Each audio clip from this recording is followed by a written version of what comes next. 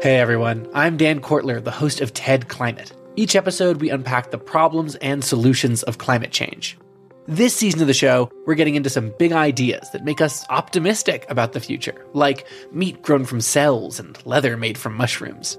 And the best part, we look at how building a greener future can be an upgrade instead of a sacrifice. Find and follow TED Climate wherever you're listening to this. This is a CBC podcast.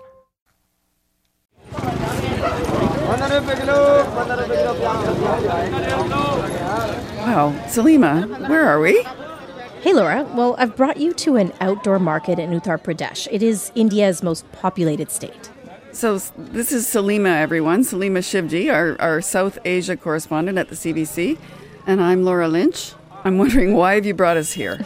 Well, Laura, it does sound like a normal market day, but I want you to try to close your eyes and come with me. Imagine you're walking through this market, as I did, and you can see the heat really getting to the vegetable vendors. Many are huddled under umbrellas and tarps.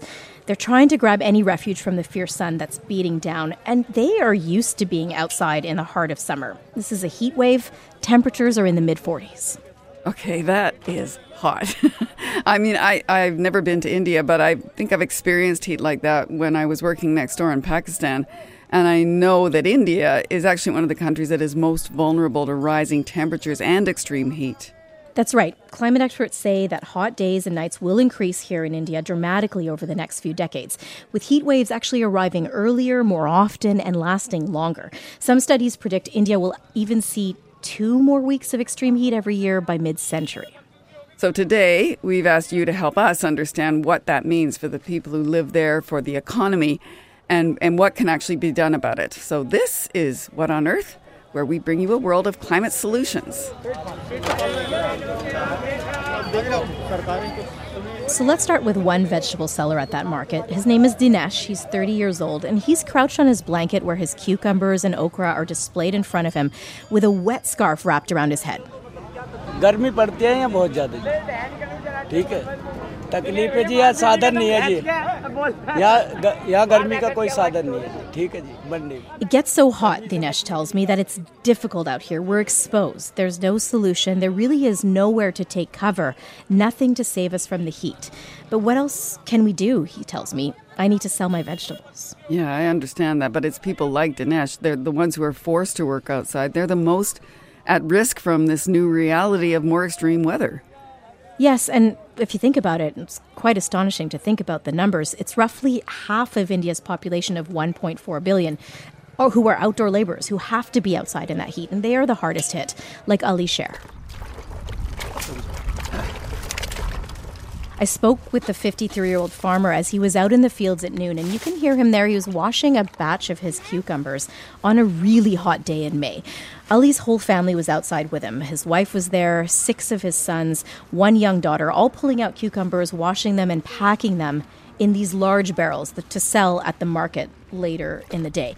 And that's not all. The family also needs to be out longer on extremely hot days to fully water the crops, which wilt faster in the heat. कोई साधन धूप से बचने का फिर धूप से बचेंगे तो काम नहीं होगा So he says we have to work under the sun. No matter how hot it gets, who else will do it otherwise? We have no other option.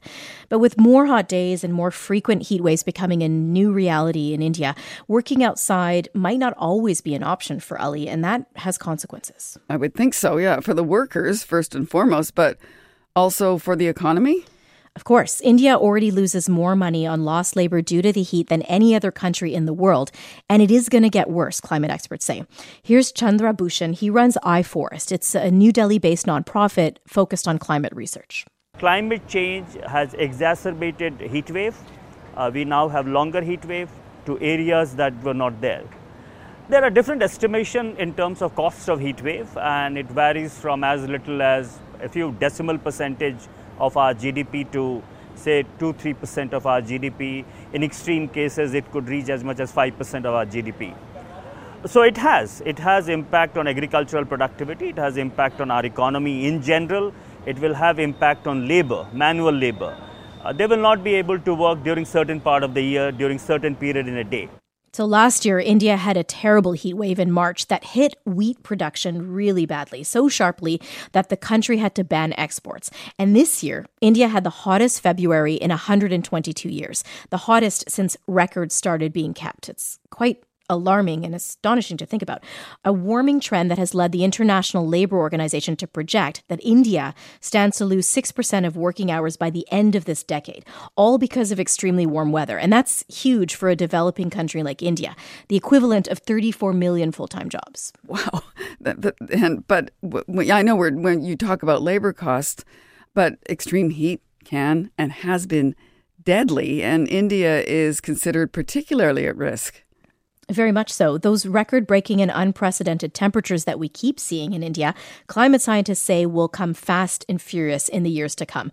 New heat records are expected to be set every 3 years, and it's not just temperature that's the worry, says Chandra Bhushan.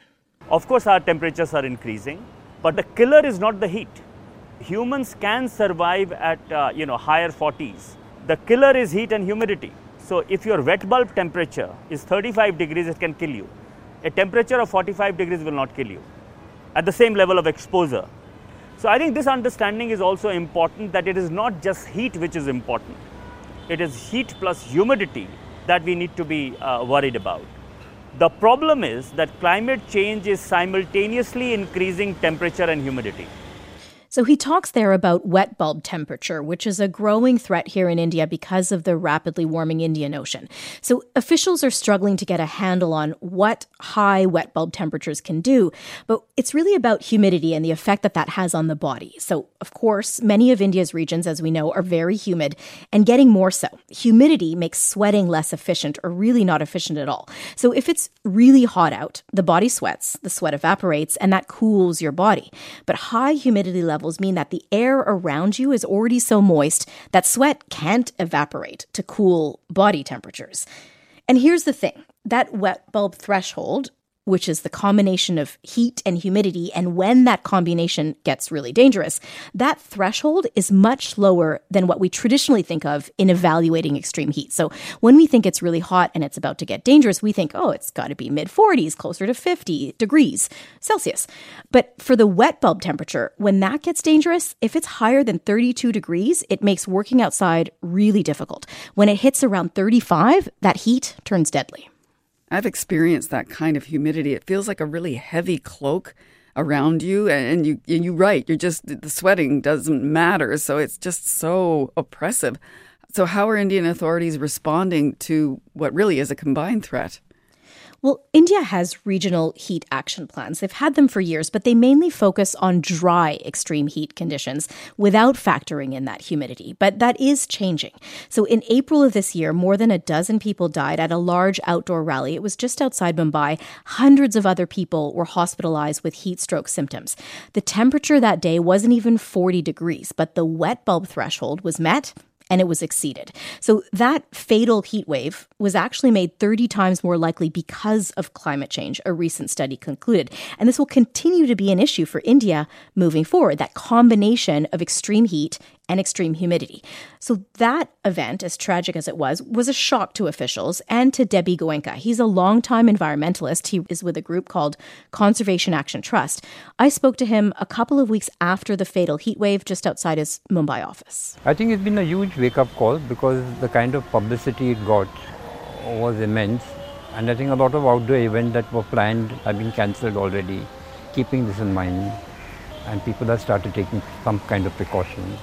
It also prompted institutional change in how India's meteorological department tracks and then declares heat waves. So they are trying out now a new heat index code that will take humidity into account, not just basic temperature.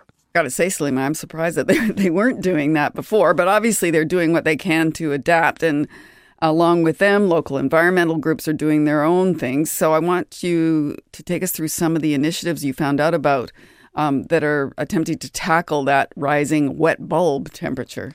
Yeah, there are small grassroots projects kind of everywhere in India, and they are focused on those who suffer the most in extreme heat, India's poorest, who often live in cramped makeshift settlements, those settlements made of metal and other materials that really attract heat from the fierce midday sun and trap that heat.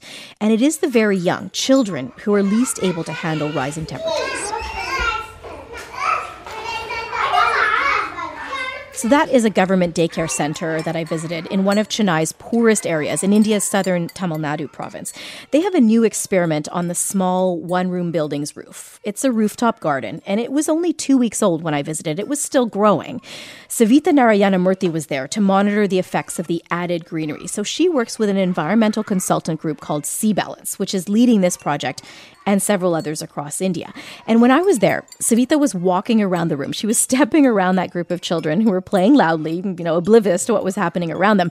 And she was taking manual readings of the air with a little temperature gun. It was only the second day of her taking those measurements. All the while, she's wiping her brow furiously. She has this handkerchief, and she's using it a lot because Savita was sweating. And let me tell you, it was really hot in that small one-room daycare. And still, it was better than before, all because of that rooftop garden, Savita says. So we are noticing around a 1 degree difference between the two across the day measurements. It's around 1 to 1.5. As the green patch increases, we look forward to the temperature difference being somewhere around 3 degrees to what it is usually. So we hope that the children can feel a little more cooler sitting inside where they are playing, doing their activities. I mean, it's hopeful. We feel hopeful about it. So just a few degrees that make a big difference. Since my visit, the garden has filled in a little and grown. So has the gap between the previous temperatures and what it's like now at the daycare. And the garden's effect has actually exceeded expectations. It's an estimated 5 degrees cooler these days. And that's when the garden is still not fully grown. Plus, Savita says there are additional benefits that the group is evaluating with sensors. So the garden looks to be improving air quality nearby, Laura, and helping to replenish the groundwater by trapping and draining the rains. Wow, that's amazing. And I bet the kids are a lot happier with it being 5 degrees cooler. But this group is looking at solutions beyond just daycares, right? Yeah, they're also focused on individual homes. So the group is active in 6 Indian cities. Some of those are Chennai, there's Bangalore, Delhi, Mumbai as well. And their focus is always the roof because it's heat coming from the roof that warms up homes so rapidly in the cheapest Indian housing. So in one Mumbai slum, the environmental group has installed panels on several rooftops. And I'll tell you about those and how they work in a second. But inside, right underneath the panels, hanging from the ceiling, are your traditional fans. And they are working double duty. I stood under one of them to see if I could feel the effects of those cooling panels that are on the roof above. And I was there with the project's engineer, Hassan Albana Khan. He was by my side. Now, one thing that you can notice right away is that this breeze is not hot. We'll look at another house to just witness how hot it is just standing under the fan in peak summer during afternoon time. So you can hear Hassan there, the engineer, speaking to some of the family members who live in the tiny one-room home. At the time, there were 2 women there and 3 young kids. Now, they say before, at midday, in the height of India's summer heat season, they could never put their hands on the ceiling. It would just be scorching hot and would burn their skin. But now they say it is much better. It stays cooler inside their home. So it feels cooler, but what about the temperature measurements? What has the group noticed? Well, Hassan says that this particular type of cooling panel is actually one of the most successful of Sea Balance's pilot projects because of its design. But I'll let him explain why. Through our sensor readings, we had seen an average fall of around 3 to 4 degrees during peak summertime. So basically, there's a fan above my head here, and on the roof above this fan, can you describe what's there? Yeah, there is a material called eco board. This material has been made through recycling of waste. It contains metal, it contains plastic, it contains all kinds of waste. It has been made from that and compressed into a sheet. And what we have done is, we have made a mechanism out of it which can close the roof during daytime and which can open it during the night time. The idea being that during the daytime we don't want the sun to hit the roof, so that the solution acts as a barrier, and during the night time what we would intend is for that to open so that the roof is exposed to the night sky, which in turn actually releases the heat. That's really interesting, Salimah, because I thought when you first mentioned panels, the first thing that came to mind was solar panels. It's obviously not that. And then I thought maybe reflective panels. But this is just something that is creating a barrier. And the fact that it can be opened and closed, it's really, really ingenious. So simple and yet so effective. And really, it's just one example, Laura, of the work that they are doing. At other locations, the panels are made of different materials. They're made of aluminum foil, which dissipates heat.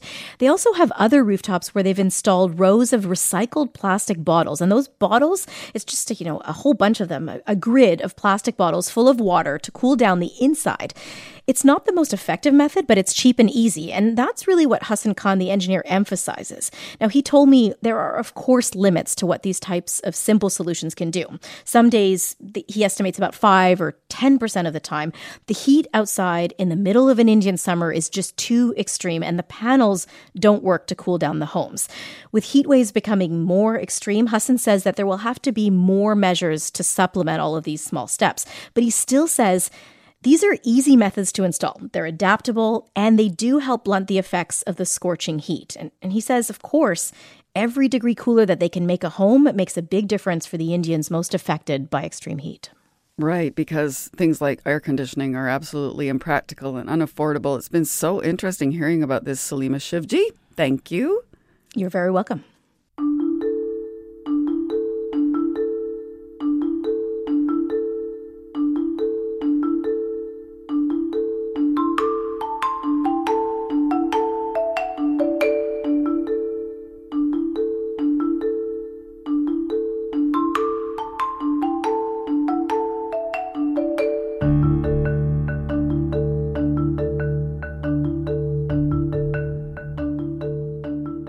It is quite something to hear about the heat and that humidity, which is making things so difficult for people in India. I mean, here in Canada, we've seen our share of unseasonable weather this spring too. In many cases, it's fueled wildfires, and that's something we're going to be talking about later in the show. Mm-hmm. I mean, hasn't it been warmer here in BC than usual? That's Molly Siegel. She's here with me now. Yes, I think the answer is yes to that. And speaking of wondering whether things are warmer than usual, Molly, have you looked at the CBC's new climate dashboard? Yeah, I have seen it. It's really great, but we should probably explain what it is for listeners. Okay, it's a way to check out whether temperatures anywhere in Canada are actually normal or not. It tracks current conditions, extreme weather events in real time, and compares them to historical trends. So there's more than 450 locations, so people can search for their own town or city, or maybe the town or city where their loved ones might live. You can just go to cbc.ca/climate. Oh, I'm going to take a look at Vancouver. What do we have here? Temperatures in the last 30 days were extremely hot compared to the historic average. So yeah, this is true. Yeah, okay. Well, besides being hotter than average, it also has brought the flowering gardens forward a lot earlier. We talked about gardens recently, and Molly, you have brought along some listener email from people who wrote in after that. Yeah, exactly. I'm here to keep that conversation going about gardens and also pollinators. Laura, last week you chatted with Sheila Kola and Lorraine Johnson to help get us some answers for our listeners about that topic of gardens and pollinators. And just a reminder, Lorraine and Sheila are the authors of A Garden for the Rusty-Patched Bumblebee. No surprise, once we aired that conversation, we got even more questions from our listeners. If there's anything you know about CBC listeners, they love to talk about gardening, so that doesn't surprise me at all. Yeah, absolutely. So I reached out to Lorraine Johnson again to ask for her help. Were you out in your garden today? Yes, I have been. Yep. Of course, Lorraine was out in her garden. Yeah, she was dealing with the tomatoes. So I read her some of our listener questions, including this one from Cameron Petty in Edmonton, Alberta. Quote, I am looking for low-growing plant species, preferably native, that I can overseed on my lawn. So, Laura, what he means by that is just kind of scattering the seeds on top of the lawn. Cameron goes on to write, I am not a fan of monoculture and want a variety of plants that will do well with drought and support pollinators. I do not use herbicides or pesticides, and I mow my lawn high and as few times as I can get away with, without angering the neighbors. Well, I think they're fabulous questions. I think he's going about this in a great way. The no pesticides and reducing mowing and all of that. Wonderful. I would suggest that in terms of seeding them into a lawn, it's really hard for a lot of the native plants to actually outcompete the kind of solid mass that is turf grass. So I would actually suggest purchasing a few small seedlings of native plants, digging little holes strategically throughout the lawn and planting those seedlings, giving them a bit of space so that they can spread. Some species she suggests for Cameron in Edmonton are pussy toes, woodland strawberry, prairie buttercup, or Canada violet. I love all those names. They're great. They're so whimsical. Lorraine says that all of these wonderfully named species are low-growing and they're tough, and they can take some foot traffic. And if you're listening in other parts of Canada, you can find ideas about what to plant by checking out your native plant society where you live. Great. Cameron Petty, I hope this helps. Now, we also have a question from Nadine Katz in Richmond, BC. She says, what keystone species can I plant in my south-facing patio in my planters? Will goldenrod or milkweed grow in pots? What other suggestions do you have? Yes, we can grow native plants and build habitat in containers as well. So, on a patio or on a balcony. In terms of the keystone species for BC that will do well in a south-facing patio, I would suggest a plant like the West Coast goldenrod would be good. Fleabane would be good. Pussy toes, again, pearly everlasting, red columbine, those are all some good ones. Actually, a number of really great ones out on the West Coast are shrubs. And depending on the size of the planter that's going on the patio, you can also plant shrubs like willows, plums, currants. Those are keystone species. Lorraine also says, yes, milkweed is a great one too. In BC, Laura, you're going to love this. It's called showy milkweed. I wonder why. I got to see a picture of that. She also told me that anyone across the country looking for keystone species for their garden can just search online for the National Wildlife Federation's Garden for Wildlife. Okay. Our listener, Nadine, has her work cut out for her. We know that now. Yeah. And just for fun, I asked Lorraine about one other question we got from Alana Howell in Vancouver, who asked about invasive species. And this is kind of a philosophical question. Yeah, exactly.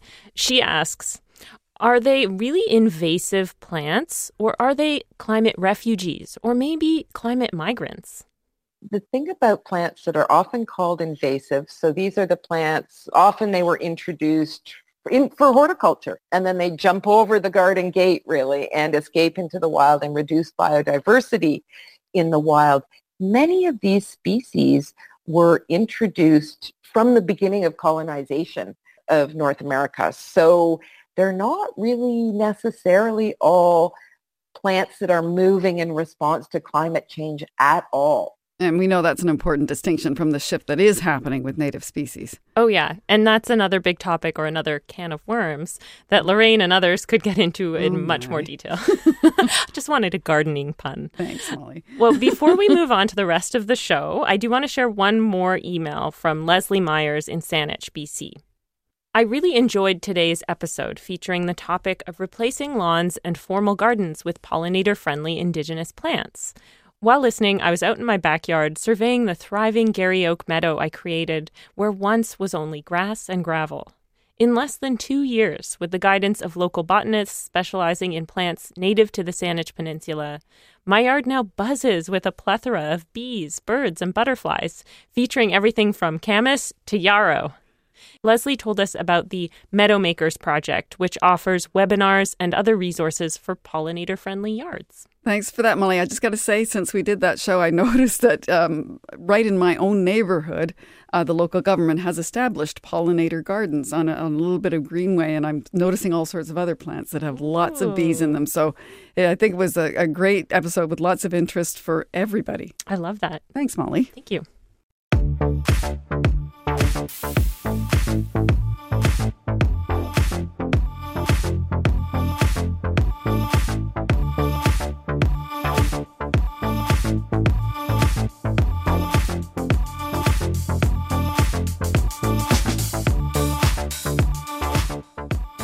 By the way, you can listen back to that episode about gardens as climate solutions. You can just head over to the CBC Listen app or wherever you get your podcasts.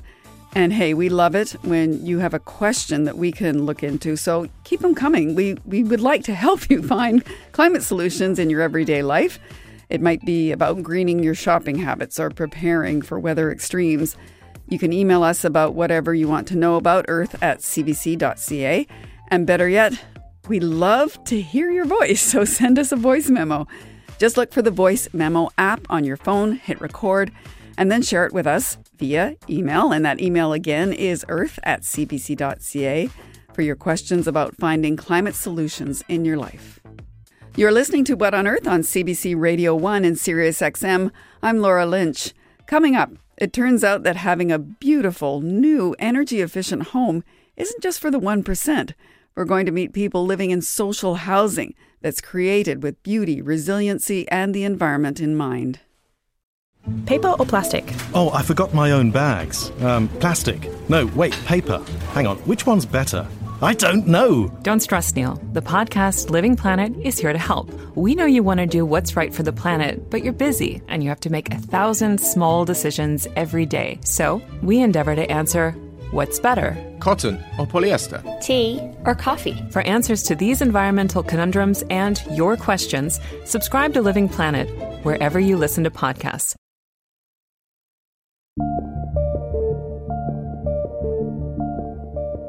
Wildfires continue to wreak havoc in so many communities, and in recent days, people in Nova Scotia have faced what many thought unimaginable.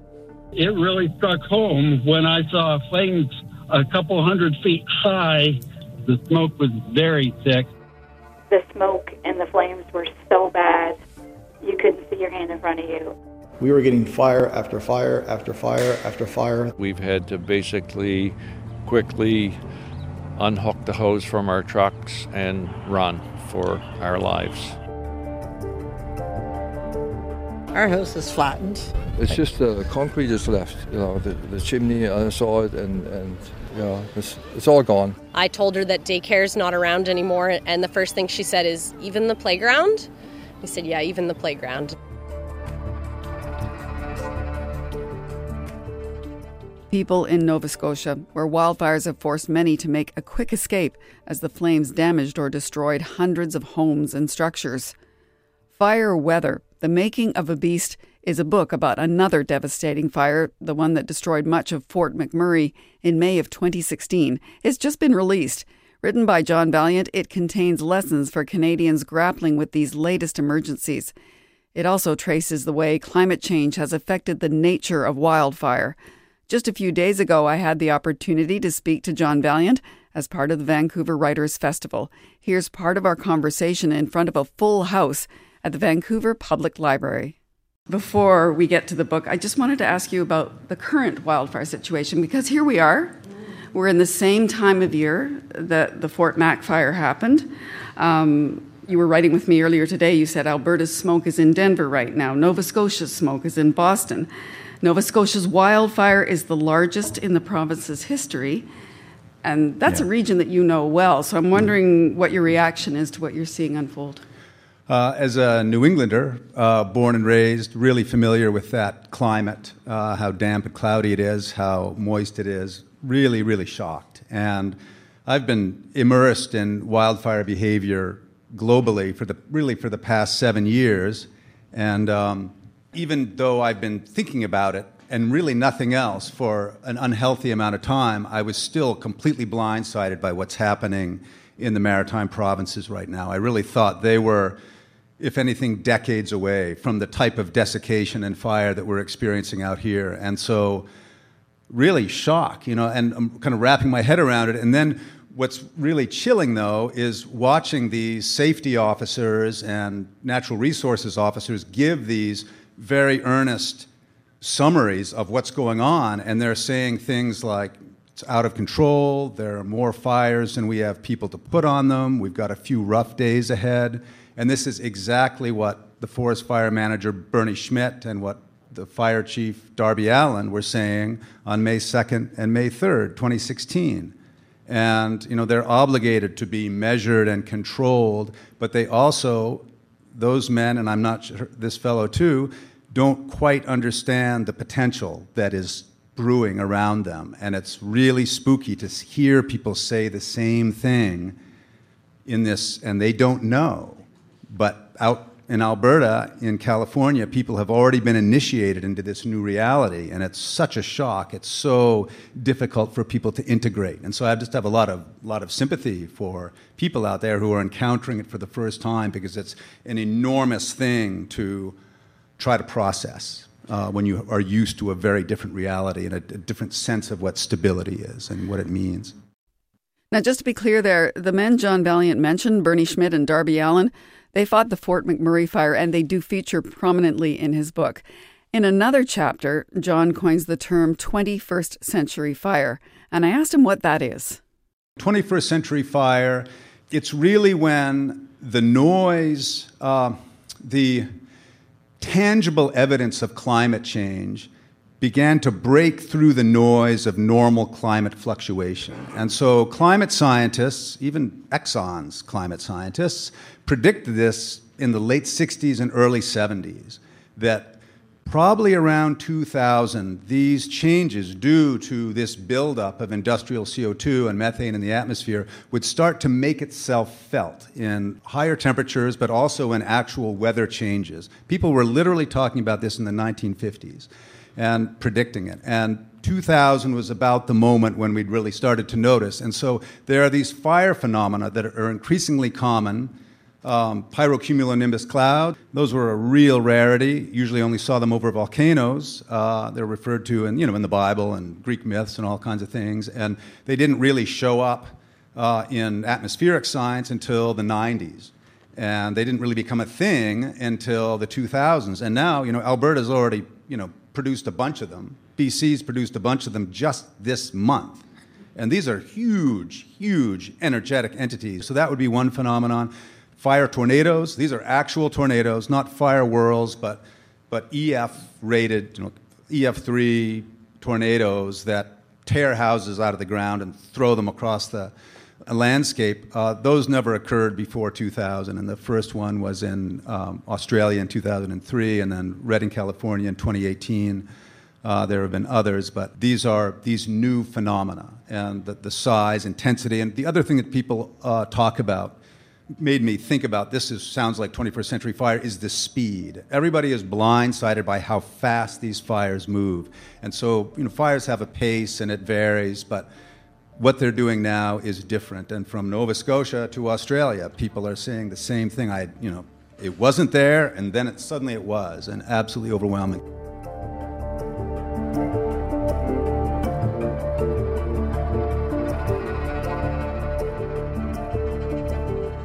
Thanks again to the Vancouver Writers Festival for that audio. I really appreciated being able to speak to John and to be able to read his book. There's a lot more in there. It's not just about what happened in Fort McMurray, although that is fascinating enough on its own. It's also just about the history of fire and how linked it is to our way of life and our desire to burn things for our own use and what's become of that. It's really quite an amazing book.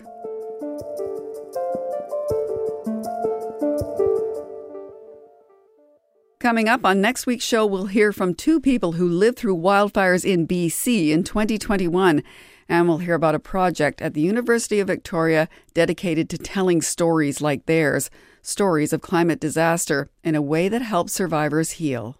I think it's just shown how when we can come together, there is a lot we can do. And I think it's just highlighted that we do have the power as we move through these disasters and as we move through an era of disaster to create new ways of living, to create new communities and build and sustain existing ones that will allow us to live in a more equitable way and just be able to survive climate change together. It's called the Climate Disaster Project, and you'll hear more about it on next week's show.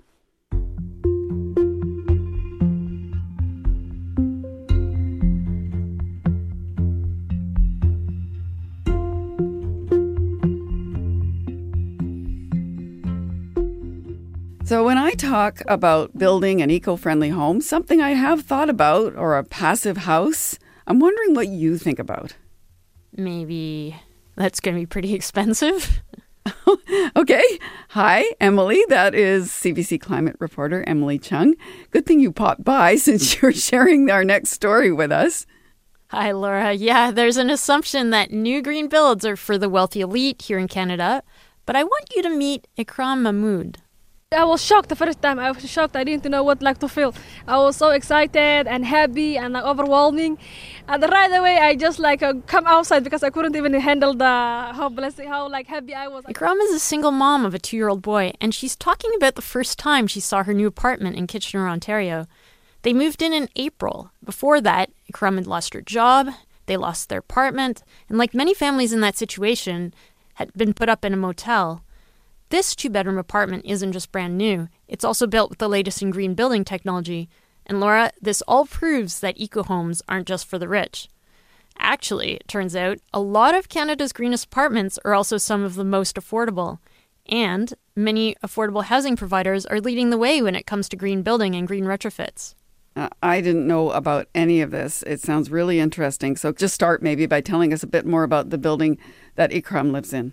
Sure. It's a new complex built by affordable housing provider YW Kitchener-Waterloo with funding from the Canadian Mortgage and Housing Corporation. And it's all to help deal with growing homelessness in the region. The first phase opened last year, supportive housing for 41 single women.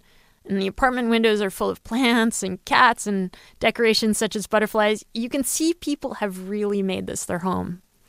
The second phase opened this past April for 10 single moms and their kids, including Ikram's 2-year-old son. He's a cute, smiley little boy with curly black hair, and we first saw him banging on the window from inside his family's apartment, trying to get our attention as we were filming outside. Yeah, that sounds like a little boy. But I guess the important thing for us here is that it's a green building. Yeah, one of the cool things is it was built with a green building technology called mass timber, using engineered wood beams and panels as structural materials in place of a lot of steel and concrete. So it stores carbon. But YW Kitchener-Waterloo chose it for another reason. Here's Abla Chalu, the group's director of homelessness and housing. The main reasons we chose this proposal was because we could build it quickly and house people quickly, because we had families in motels for years, for such a long time, and it wasn't safe to have families and children in those spaces. We were having a lot of gang activities in the motels. So you can build quickly with mass timber because everything is prefabricated. There's a YouTube time-lapse video of the construction online, and it's pretty amazing. I think you should go see it, Laura. Okay. Yeah, but the exposed wood, which you can see in areas like the ceiling of the lobby and some of the suites, also makes the end result really beautiful. So off the top, we heard Ikram Mahmood and how overwhelmed she was when she saw her new apartment. Well, Abla Chalu says she's not the only one. We had one of the clients refuse to even step into the unit because she couldn't believe that it was hers to even begin with, because she just thought it was just too nice, it was just too beautiful. She just couldn't believe that it would be hers. Just seeing how beautiful everything was designed, the material is of such quality, the exposed wood. Yeah, I'll try not to get emotional about it. Oh, bad, but you can hear that emotion. It must be so important for these people who are so vulnerable to have not only safe housing, but to have a beautiful place on top of that. It just must be such a difference for them in their lives. But this idea of mass timber, is that common for affordable housing buildings? As you can imagine, it isn't. Up until now, it's been considered a higher-end construction material. So mostly in public buildings, universities and colleges, and some commercial and condo buildings. But I actually saw it while touring another recent project in Hamilton, Ontario, a project by a different affordable housing provider called Indwell. So Indwell built a 4-story supportive housing complex called James North Landing that sits on top of a church. The church has a gymnasium for sports and all kinds of events, as well as church services. And it's stunning. There are these huge, beautiful mass timber beams that run across the ceiling. And that entire building was recently certified as meeting a leading global standard in energy-efficient construction, the Passive House standard. That requires buildings to be really airtight and have minimal need for heating and cooling. And James North Landing is just one of many affordable housing complexes in Hamilton built to that standard. But why are affordable housing providers so interested in energy efficiency? Well, Graham Cubitt, Director of Projects and Development for Indwell, puts it this way. I think affordable housing is leading energy efficient buildings because we have a long-term perspective. We're not trying to maximize returns as quickly as possible. We're not trying to cash out after a couple of years. We don't have the same sort of investor pressure of making money at every turn. I think those are really the key things. And for most nonprofits, they have some sort of community or sort of ethical motivation towards doing the so-called right thing. And the right thing is often, the affordability for tenants, obviously, but also the contribution to the community. And he says they recognize that climate change is a big problem, and governments are trying to bring policies like carbon taxes and net zero mandates to deal with it. And Graham says groups like Indwell know they'll have trouble affording retrofits to decarbonize later. It's cheaper to build a net zero ready building in the first place. And of course, it drastically cuts heating and cooling costs for the entire lifetime of the building. Okay, that makes a lot of sense. But what about the people who are living in these buildings? What does it mean for them? Well, we heard that when we met one of the residents of James North Landing, Daniel Bentham, and he gave us a tour of his apartment. As you can see, we get a fridge and a stove and a sink, and the washroom is in there. It has a shower and toilet. And this is the bedroom area is another room as well, and there's also a closet on the left-hand side of the bedroom area that I can store stuff. What's really nice is the heat pump up here. It allows for heat in the winter and cool air in the summer. And when I close the windows, you don't hear noise outside. That big window also has a view of Lake Ontario. So this is the sunflower that I'm growing. We're going to plant this on So Friday, with the sunlight, Daniel grew sunflower seedling that he planned to plant in the building's garden later that week. I wish you could see it, Laura. He was so proud of it. So, yeah, it's growing. I have to water it every day. And Daniel says the home, with all its environmentally friendly features, has made all the difference for him. I'm really pleased and thankful to the Lord for providing this home for me. Having to struggle with mental illness over several years, and just being able to be in a supportive environment, and also for the environmental aspects of the housing situation. It's conducive to promoting good mental health in the tenants that live here. It helps with the depression and anxiety.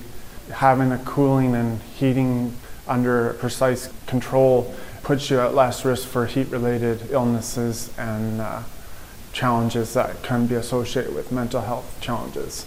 Oh, that's really quite an insight. I remember during the 2021 heat dome out here in BC that a lot of people who died were vulnerable people in different ways, and that's the same population that could actually benefit from supportive housing. Exactly. Graham Cubitt says many of his tenants came from housing situations where they couldn't pay their utility bills and suffered in terrible living conditions. But now, that actually about 75% of our tenants run up a credit with their hydro account because of the funds that are available to them as low-income tenants, and they just don't need to use electricity because of the way the building is designed. They're saving everything. They're saving money. They're saving the planet. Saving money, saving the planet. Okay, that sounds like a good combo. I think you said earlier this was one of many social housing buildings in Hamilton that actually meets that passive house standard. Yeah, it's a bit of a trend there. It was awesome to tour around the city and see a few of those sites. Indwell has a few, YWCA Hamilton built one, City Housing Hamilton has a bunch, including an award-winning high-rise tower retrofit. And it's just completed construction of its latest complex, a modular passive house building.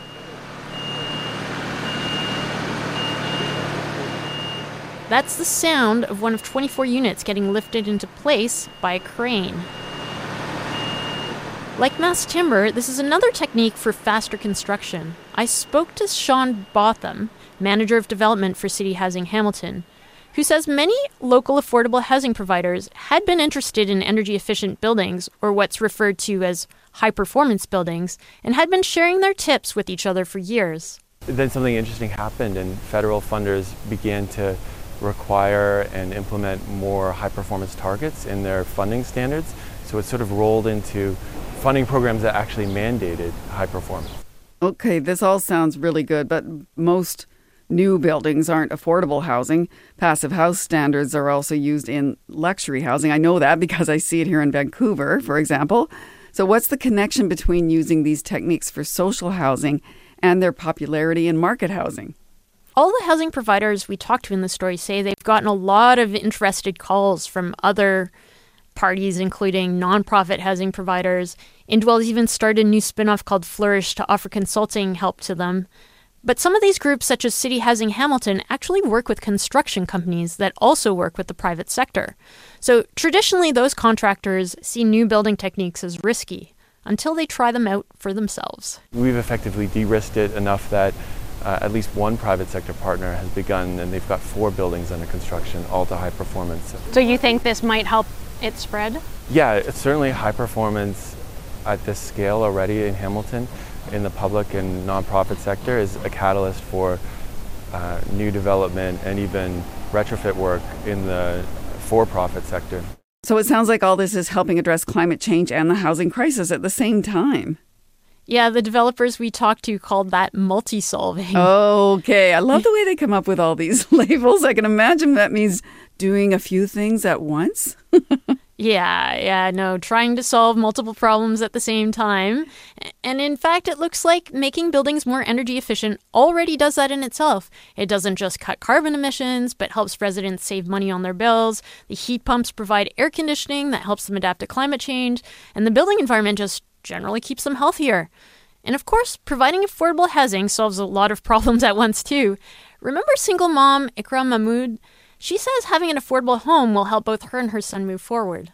Yeah, I feel stable. Yeah, stable, comfortable, because that is like affordable. It's affordable for me. Yeah, I can pay. Yeah, I don't have to worry that much.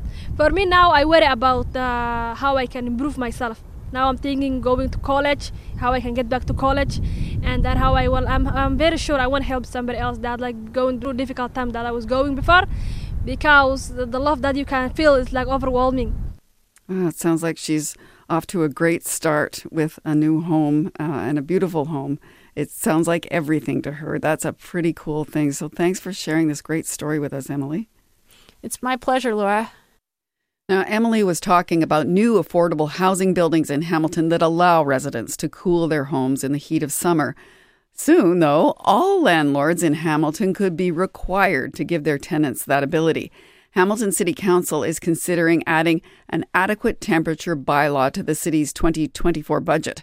It would require landlords to ensure unit temperatures don't exceed 26 degrees Celsius. And if it's passed, it could be the first of its kind in Canada.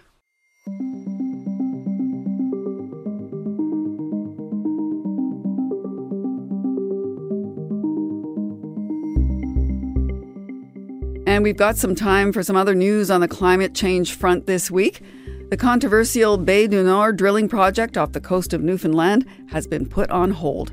The Norwegian oil company Equinor says it's pressing pause for up to 3 years because of what it calls challenging market conditions. Environmental groups and some First Nations are challenging the federal government's decision to approve the project last year. It's being called the wild, wild west of climate financing. Money from developed nations meant to help developing countries cut emissions and adapt to the effects of climate change is reportedly paying for some pretty questionable projects, like building a coal plant. An investigation carried out by Thomson Reuters News Service and Big Local News, a journalism initiative out of Stanford University, found that Italy sent money to help open a series of chocolate and gelato stores across Asia. Japan is financing that new coal operation in Bangladesh and an airport expansion in Egypt. There are other examples, but according to the report, Canadian funds have been invested in climate-related projects.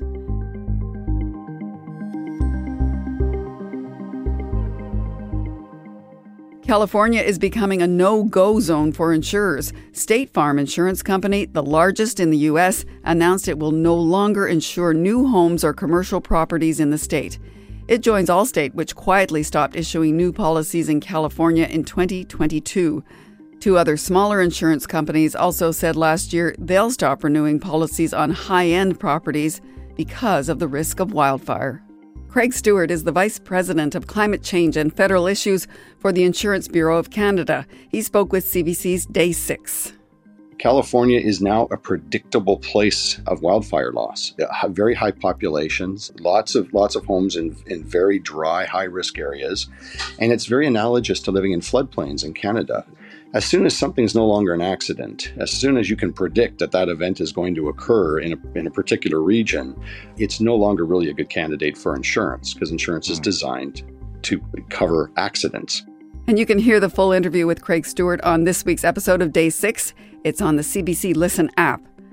A California woman has filed a class action lawsuit against Delta Airlines. She alleges the company's claim that it's the first carbon-neutral airline is false and misleading. The airline announced plans in February of 2020 to go carbon neutral. The case centers on the company's use of carbon offsets, something Delta says it's now moved beyond. Delta says the proposed lawsuit, which hasn't yet been certified, has no legal merit. France is embracing life on two wheels in a big way. It's going to invest the equivalent of almost $3 million on bicycle lanes and paths. It will also provide subsidies for people wanting to buy bikes and provide lessons for children to learn how to ride. And where are all those bikes going to come from? There's also support for the French cycling industry to produce more vélos. And of course, you can read more about climate change in the CBC What on Earth newsletter. You can subscribe to have it delivered to your inbox every week.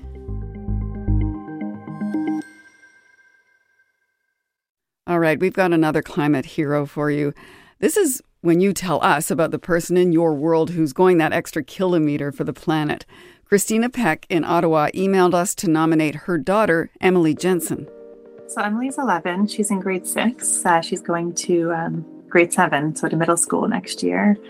And it's interesting. She's a kid that has these really big ideas. She wants to make the world a better place, and almost to the point where she's not acting like her peers. She's not engaging in being a kid. She wants to focus her life on making the world a better place. And for Emily, that means cultivating greener spaces.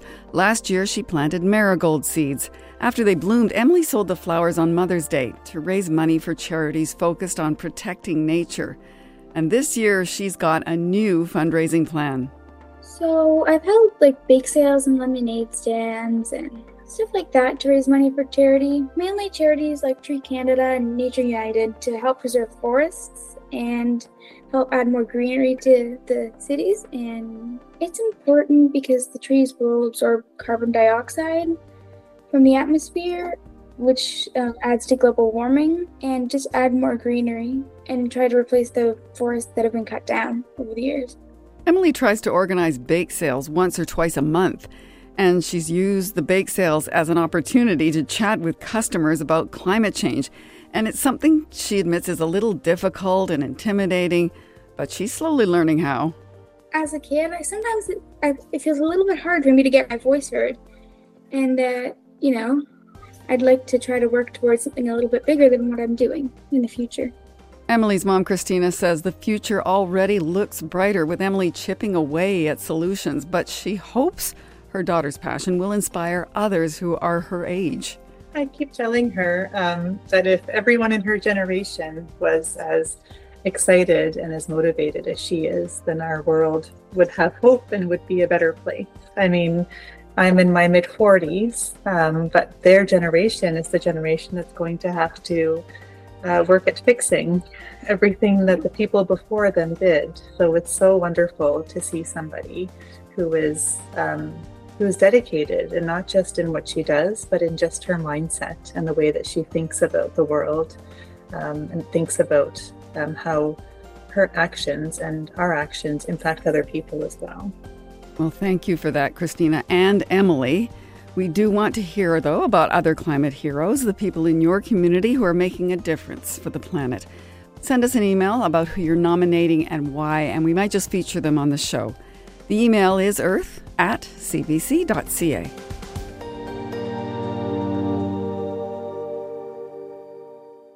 And that's all for us this week. If you missed any of today's program, you can listen on demand at CBC Listen, Apple Podcasts, Spotify, or wherever you get your podcasts.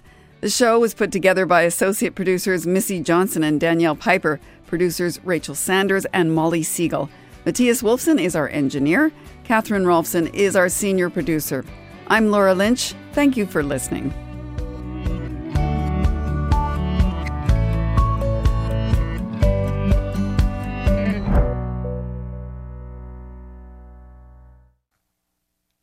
For more CBC podcasts, go to cbc.ca/podcasts.